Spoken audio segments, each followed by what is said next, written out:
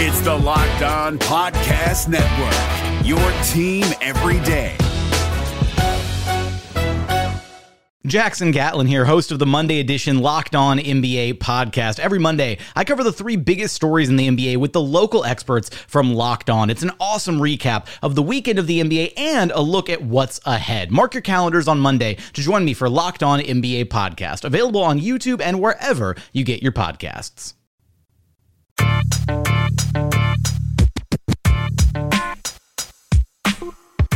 You are Locked On Magic, your daily podcast on the Orlando Magic. Part of the Locked On Podcast Network, your team every day. Hello, everyone, and welcome to another episode of Locked On Magic. My name is Phil Rossman-Reich. I'm the expert and site editor over at OrlandoMagicDaily.com. You can, of course, follow me on Twitter at PhilipRR_OMD. Regular listeners are used to hearing me alone on this podcast. It kind of turns into a little bit of a monologue. I try to bring in guests whenever I can, but really I do this to connect to you, to the fans, the audience. And one of you took the initiative, a guy who does have a little bit of a media background, to present a sort of idea to have a more question and answer session, to get the questions that you want answered on this show. And so today's show is going to be a little bit different. We're going to kind of do a Q&A with my guest today, Stuart Hodge, who has a background in media in the UK, and we're going to talk today about how the Magic turned this thing around. We're going to recap the season, and we're going to look forward to what's to come with the Orlando Magic. So without any further ado, I want to welcome in Stuart. Stuart, tell everyone a little bit about yourself and what you want to accomplish here today. Yeah, well, what I think, Philip, is thanks for letting me do this. Good to be with everyone and to be part of the fantastic work that you do. You're asking a bit about me. I'm a sports journalist to trade, if that's an actual trade. I write about... Yes, me too. I write about sport and many other things, business, technology, that sort of thing. And it might interest people to know that I'm also a sports announcer over here, or a commentator, as we call it. Predominantly on soccer, but also on some other sports, volleyball, etc., etc. And once one of the channels that employs me gets rights to some good basketball, then I will be sure to be throwing my hat into that particular ring. I should also say, I'm a massive Orlando Magic fan and a really keen engager with your website. So that's why I'm quite excited to be doing this. Yeah, I mean, I do have to ask this. How did you become a Magic fan, and what keeps you following the team? It happened originally. I'm trying to think. It would be. I was born in 1989. My neighbour, not next door neighbour, he lived over the back from me, but we could reach each other's houses quite easily. He went to Disneyland and he came back with an Orlando Magic jersey back when I was small, and I remember thinking how cool that looked. I had a Mega Drive console at the time and the NBA Live game. And what I can remember is that the floor, I mean, obviously the graphics back then weren't great, but I remember that the floor on the sort of Amway Center was different to any of the other ones that you could play on that platform back then. And that just created a sort of degree of intrigue. Fast forward a bit into the future, obviously a keen follower of all different types of sports. And then really sort of at the turn of the previous decades, coinciding with Dwight Howard, really, at the end of the noughties and into the current decade, just massively started following the team. And then over the last couple of years, I've become more disillusioned with other sport and turned to the NBA and the Orlando Magic for solace, which a lot of fans will be going, oh my goodness, you're turning to the Magic for comfort? What's wrong? But yeah, that's pretty much it, really. And obviously, as a massive basketball, a massive Magic fan, that this seemed like a really cool opportunity. So looking forward to getting into it. Yeah, definitely glad to have you on here. So I mean, this is your baby. You're the one asking the questions. So fire away. What do you have for me? Excellent. Well, what I will say is we want to keep this nice and quick fire for the audience. So I trust you to be nice and quick fire with the responses, but I may have to come in like Jonathan Isaac and deflect the conversation in another direction if you take too long. So yeah, let's tip off with looking at the season just gone. Orlando started off pretty much like a train this year, and then it all collapsed into what we've all become a bit too used to. So can you identify the points or points at which the season went off the rails for you? You know, the easy turning point to the season is November 11th. That's when Jonathan Isaac rolled his ankle, and the injuries really started to pile up. Orlando at that time was 8-4. That's kind of when we divide the good part of the season to the rest of the season. The Magic would go on, I think it was an 8 or 9 game losing streak. They would lose, I think it was like 16 of their next 18 games or something like that, or 19 of their next 21 games. And so if you're looking for a moment that things really fell off the rails, it's when Jonathan Isaac sprained his ankle in Denver that things really began to start heading south, and the season really started cascading. But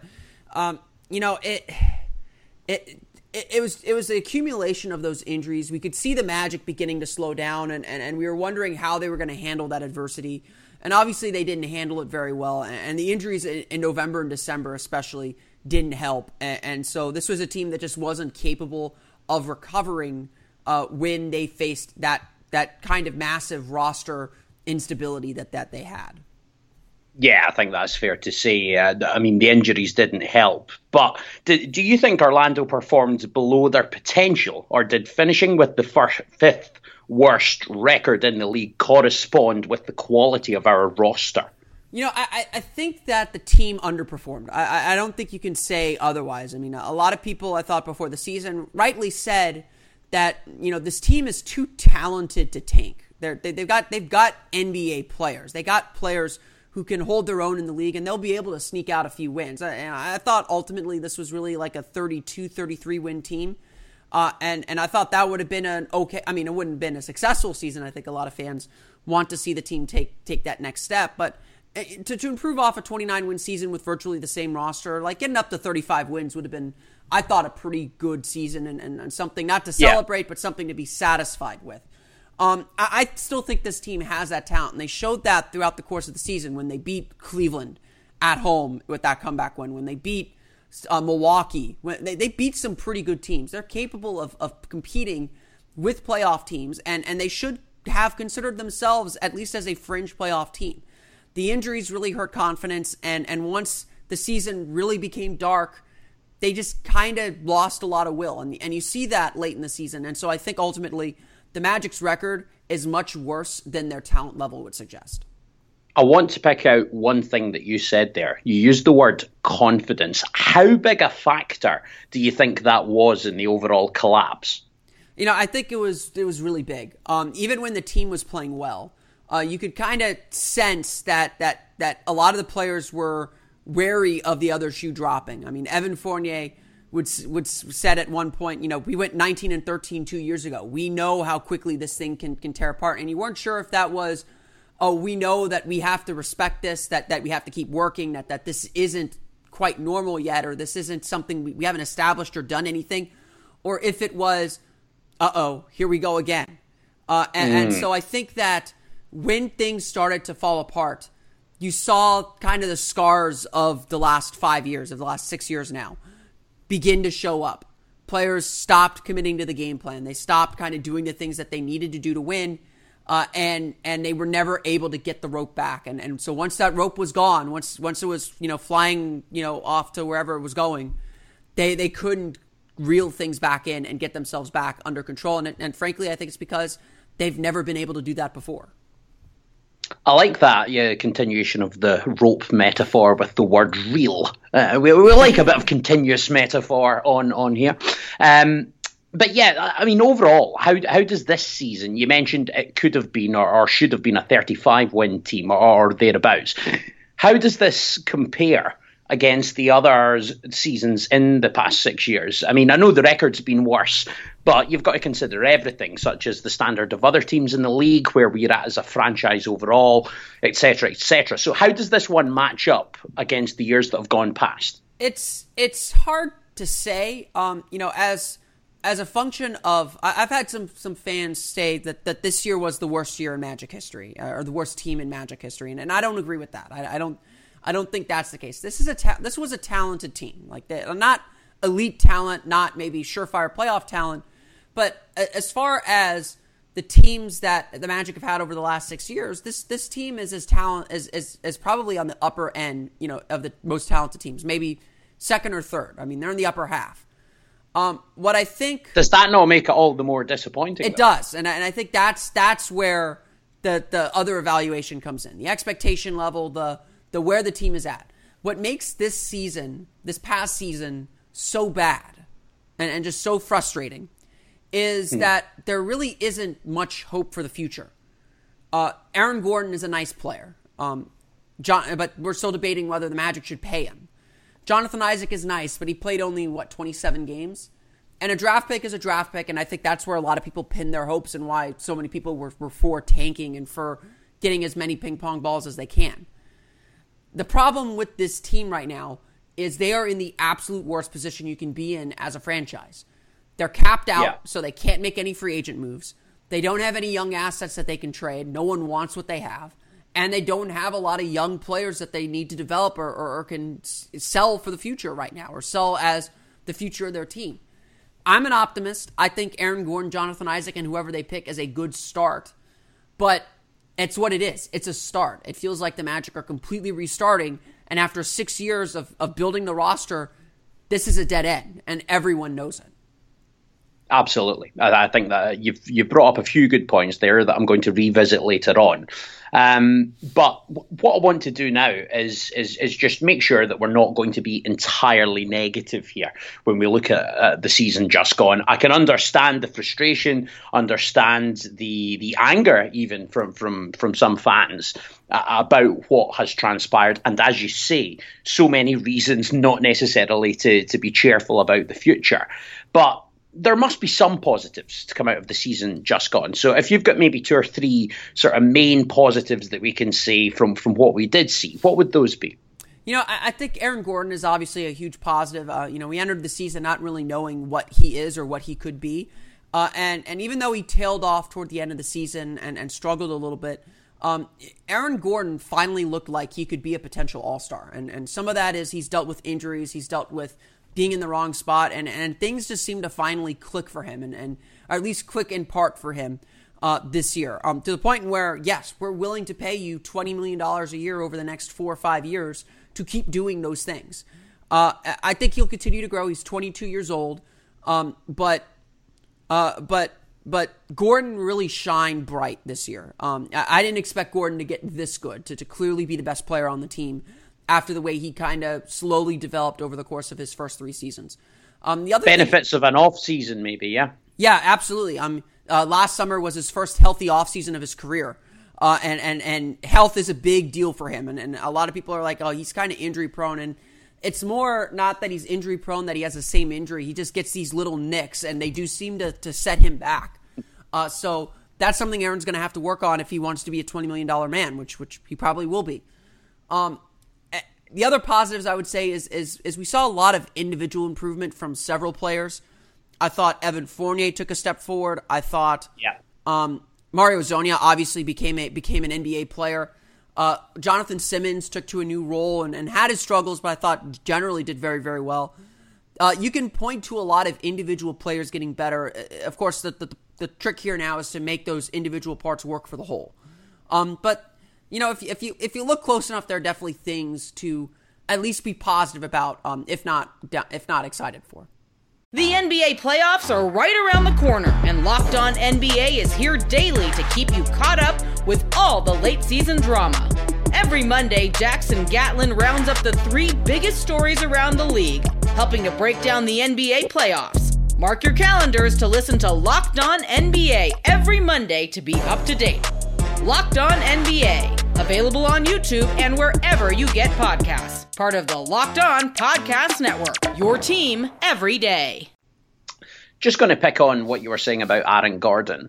Zach Lowe wrote something in his 10 things just towards the end of the season where he said that he feels Aaron Gordon is at his best when he channels his inner Draymond Green. So essentially a defensive beast shooting the three at the right point and not trying to do too much in isolation. Would you agree with that? Yeah, I mean, I think he can be that sort of player, and I generally have a theory that bad teams aren't necessarily bad because they don't have good players. Bad teams are bad because they have the players in the wrong roles.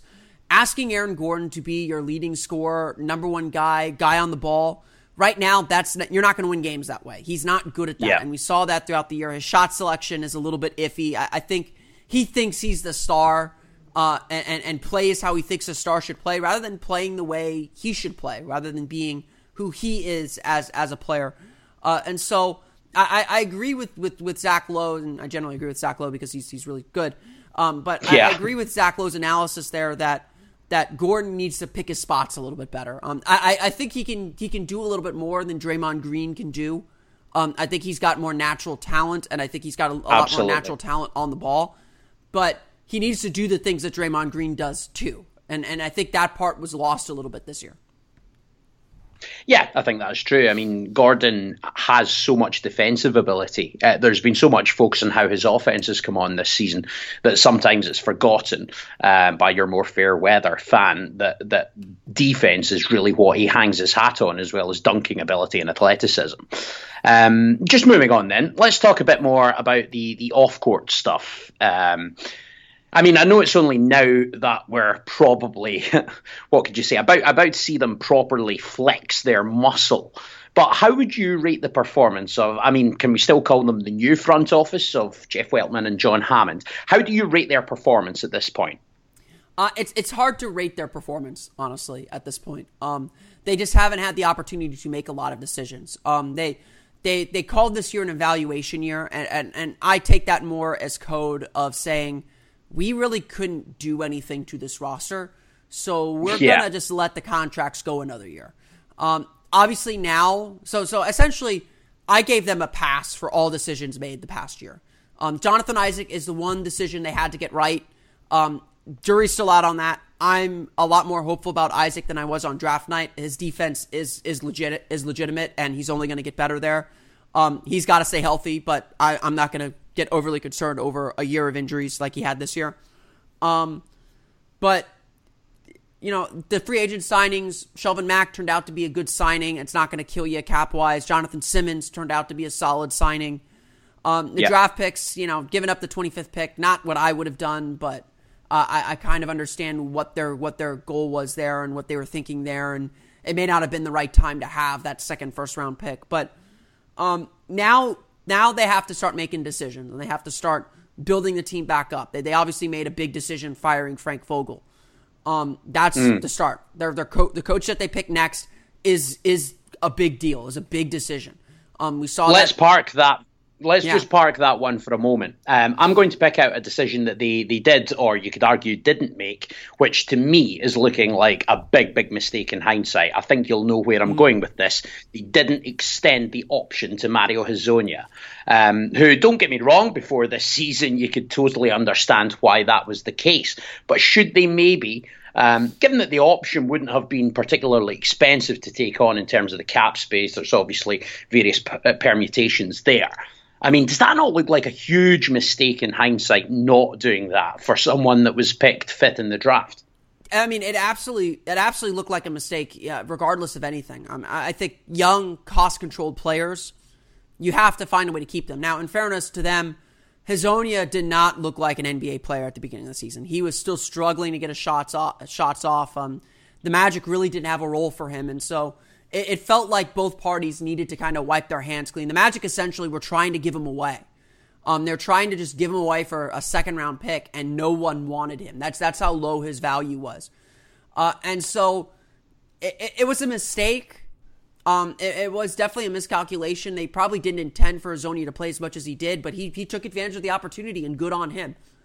To the point where I think the Magic I think Jeff Weltman would say, yeah, that was not the smartest decision by me. That one did not pan out well.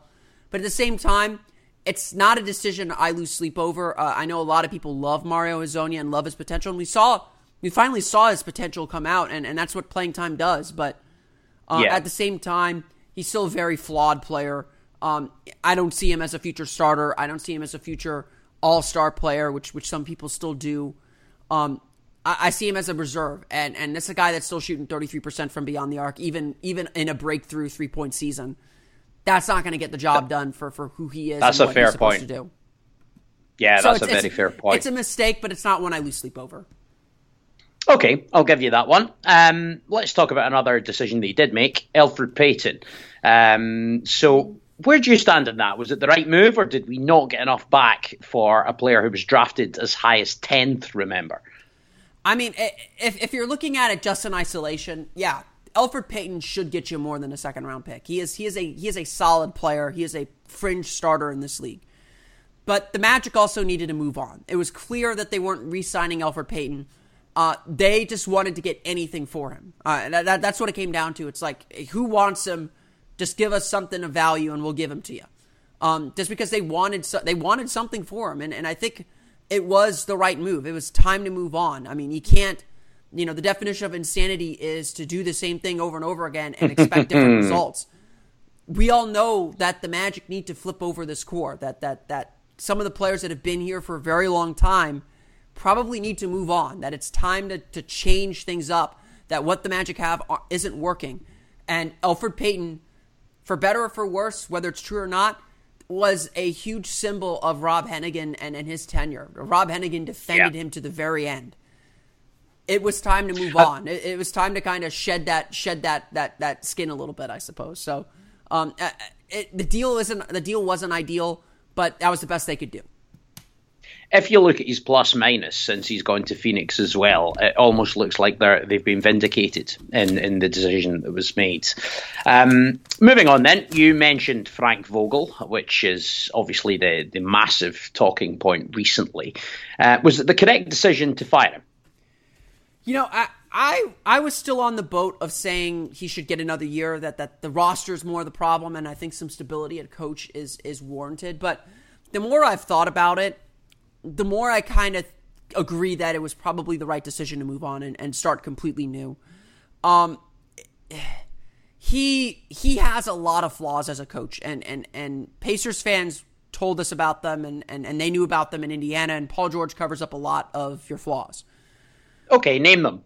I think that he is a little too slow to make in-game adjustments and rotation changes. I think he's very analytical, and he's someone that is very dependent on tape to show the guys what's happening and what's going on. And some of that, I think, is partly because he doesn't have playing experience at this level. So tape is what he knows. And so I think he sometimes defers too much to the players. Not that he doesn't hold them accountable or show them their mistakes, but he defers to the players' judgment and the players' feel more than his own.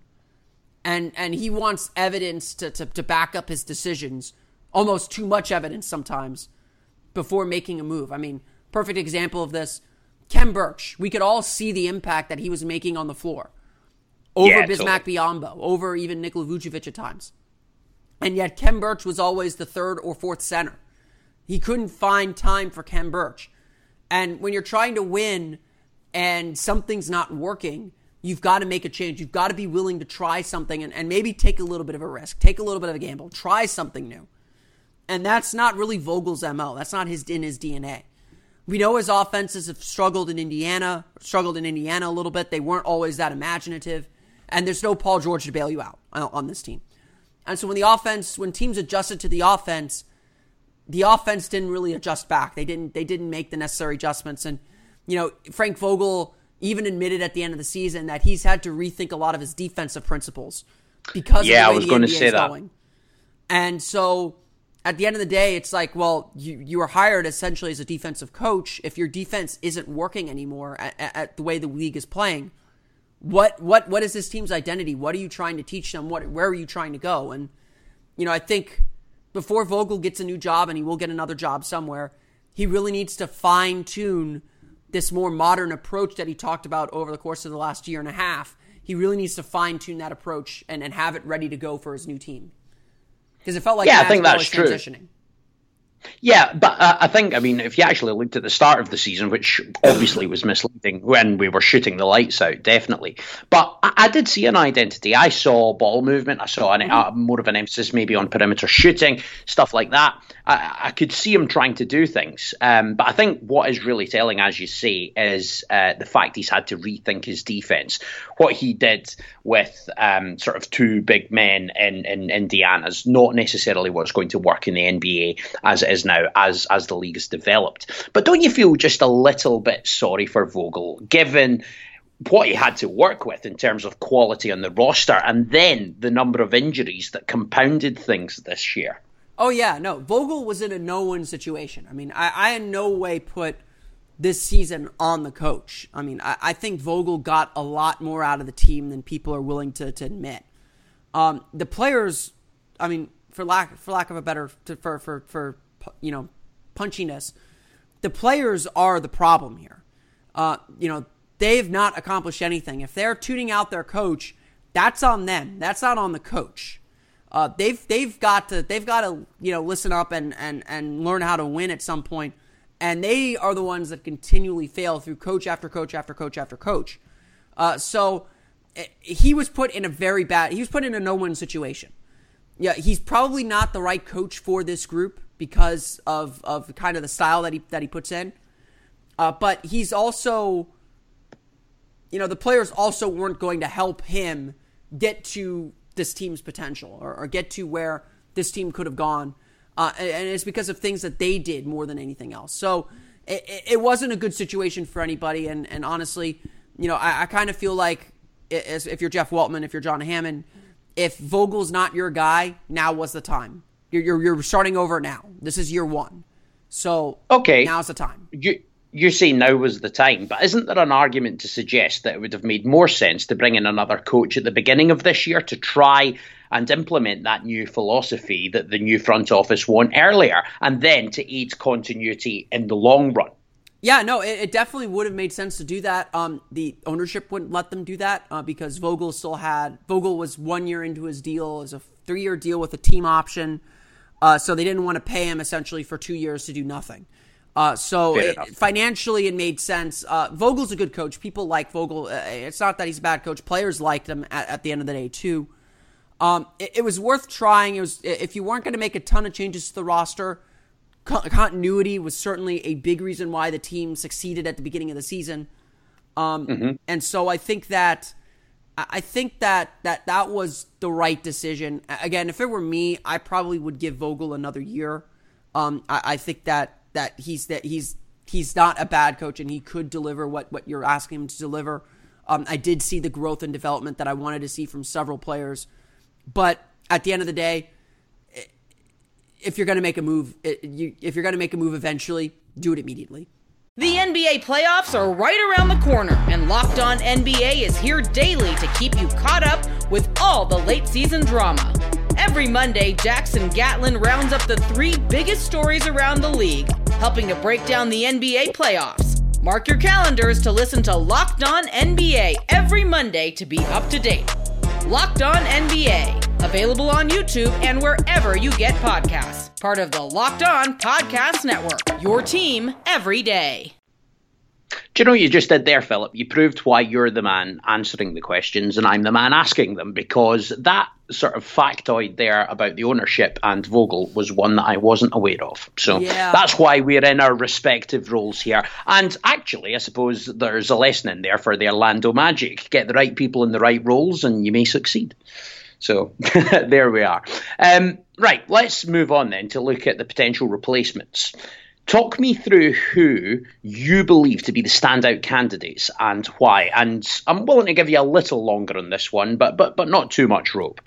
Yeah, it's still early in the process. And I think that a lot of the names we're hearing are more people connecting dots than any actual rumors. The only actual rumor that we have here today is the Magic will interview Jerry Stackhouse. And Stackhouse is one of the most promising young coaches in the whole NBA orbit. coached Raptors 905, the Toronto Raptors G League team, to G League championship last year.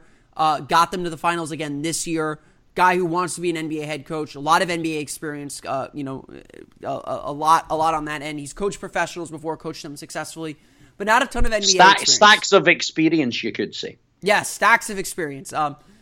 But no one really knows what kind of coach he's going to be yet, I guess. He's young. He's relatively young, and so I think there's a potential that he could relate to players, and he's someone that a lot of teams are going after. He's not only going to interview with Orlando, he's going to interview with Charlotte and New York as well. And there's obviously a lot of ties to he'll have a lot of opportunity in front of him. The other guy I think you got to watch out for is Toronto Raptors assistant coach Nick Nurse. Nurse is largely credited with developing the Raptors offense this year. Probably the best offense in the league, or the third best offense in the league. The reason why Toronto is the number one seed in the Eastern Conference is because of that offense taking the leap that they took. So yeah, players like Van Vliet and things like that. Yeah, absolutely. Yeah, DeMar DeRozan developing 3-point shot. Nurse is largely credited more as initially started as a shooting coach. So he understands a lot about offense, and I think he would be a really, really strong candidate.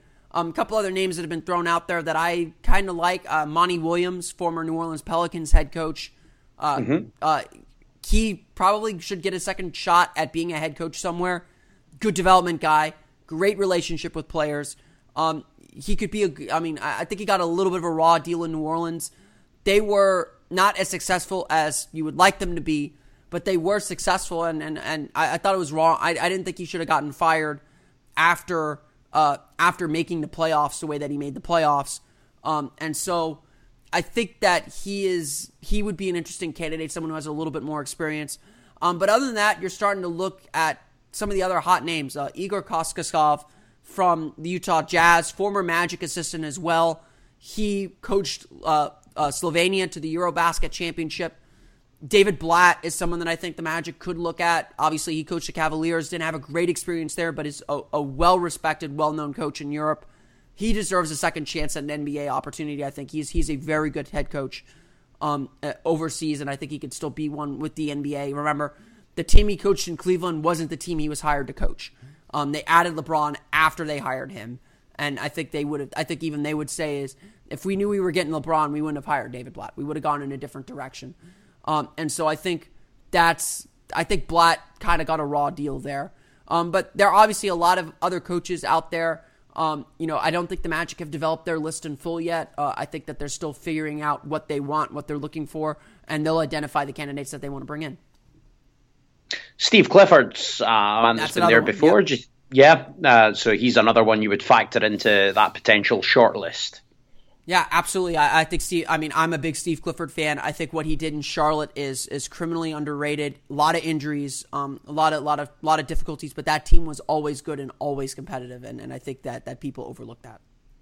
Yeah, and what a rollback the year's performance from Dwight Howard towards the end of the campaign there. That was awesome to see, even as a Magic fan, and even obviously given the rivalry there. Do you think the fact, though, that you've got a number of teams who are in the market for a head coach, with a number of interim coaches currently in place, etc., do you think that complicates the search for the Magic? Or do you think they're going to have a clear candidate in mind and make their move quite assertively?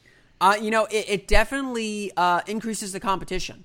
And that competition is only going to get greater as the playoffs move on, because the Milwaukee Bucks will also be looking for a head coach. Joe Prunty is the interim coach there, so that's going to add another team to the mix.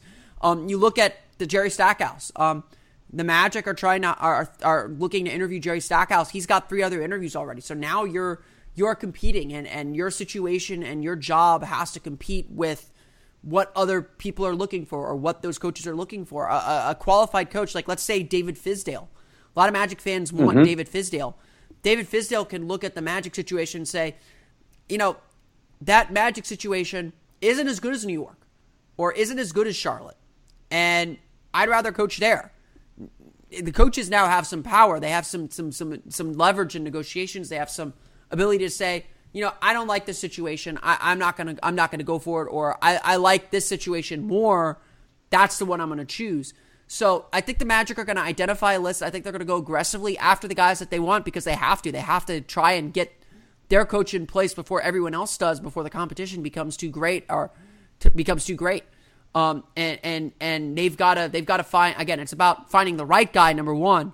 But if you find that right guy, you better be able to put in to get what you want, or get him for sure. Yeah. Bit of a random one, this, just thinking about the coaching situation, but obviously Frank Vogel's tenure with the Magic's got him almost back to pretty much a 500 record in the NBA as a coach. How important do you think maintaining sort of a positive overall differential is for coaches when they're making that decision as to which job they take? I think that it does matter. I think a lot of organizations will realize the difficult situation that Frank Vogel was put in, but undoubtedly, if you aren't successful as a coach, if you struggle for several years, that puts you in danger of never getting a head coaching job again. I would argue that whatever job Frank Vogel gets next, he needs to be successful at that job. If he has another couple 20-win seasons, he may not ever be a head coach again. I mean, the book may be closed because right now you've got to weigh his years in Indiana against his years in Orlando. And right now, the years in Indiana tipped the scale. And you remember what he did there more and say, okay, that's who Frank Vogel is, not the years in Orlando. So we're going to hire the Frank Vogel that we thought Orlando was getting in Indiana. If you have another 30-win season, 25-win season, 28-win season, all of a sudden the scale starts to change a little bit. So yeah, I don't think record is everything, especially for a guy coming out of a weird situation in Orlando. Record's not everything, but it does matter because ultimately, this is a win or lose business. You either win games or you lose games, and that's how you're judged. Yeah, I think some really good points made there, Philip. The coaching situation is definitely going to be one that Magic fans are massively keeping their eyes on in the immediate sort of picture. You could call it the immediate short term. I mean, when would you expect an appointment to be made, just finally? I think that hire will be made sometime during the second round of the playoffs, probably just before the NBA draft lottery, so May 15th. I would aim to have I would aim to have a hire done, if not by the NBA draft lottery, shortly thereafter. You want a coach involved, at least peripherally, in the draft process. You want him to understand the roster so he can provide his input on the kind of players that he wants, because ultimately the coach has to coach the players. And so I think you want the coach involved, at least to some extent, in the draft process. Yeah, I think that's a very good point, and hopefully that's something we can come on to talk about at some point in the future. But that's all the questions I've got for you now. Thanks for answering them to the best of your ability and teaching me a few things along the way. And thanks for the opportunity to do this, my friend. It's been good fun, and thank you to any of the fans out there that have listened to us. Yeah, absolutely. Thank you, Stuart, for approaching me with this idea and for kind of being and kind of asking the questions that I think fans do want to know as we recap the season. Definitely a different format to recap the season and a great way to have these conversations. You can always, of course, submit questions to me on Twitter at LockedOnMagic or at PhilipR_OMD. And of course, you can subscribe to the podcast on iTunes, Stitcher, TuneIn, and all the fun places you download podcasts to your podcast-enabled listening device. Stuart, if that's all you have, tell everyone where they can find you if they want to interact with you or feed you questions to ask me when we do this again. Yeah, probably the easiest way is via Twitter, just a bit like yourself. I'm at Hodgie the Hack. So that's HODGEY, the Hack, HACK. All one word, and that's probably the best way to get me. But I'm sure if any of the fans either submit questions to yourself or approach yourself with any views via the various means available, then I'm sure you'll communicate those back to me. And in the fullness of time, I look forward to meeting and interacting with more of the fans out there. Yeah, absolutely. Stuart, thanks again for coming on and providing that voice and getting some of these questions out there, because I do think that they're important and getting me to answer them in a different way too, I think is important as well. That's going to do it for us, though. I want to thank everyone again for listening. I want to thank Stuart again as well. For Orlando Magic Daily and Locked On Magic, this has been Philip Rossman-Reich. I'll see you all again next time for another episode of Locked On Magic. You are Locked On Magic, your daily Orlando Magic podcast, part of the Locked On Podcast Network, your team every day.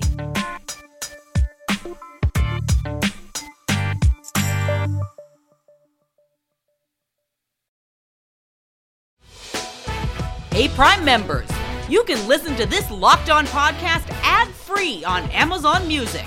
Download the Amazon Music app today.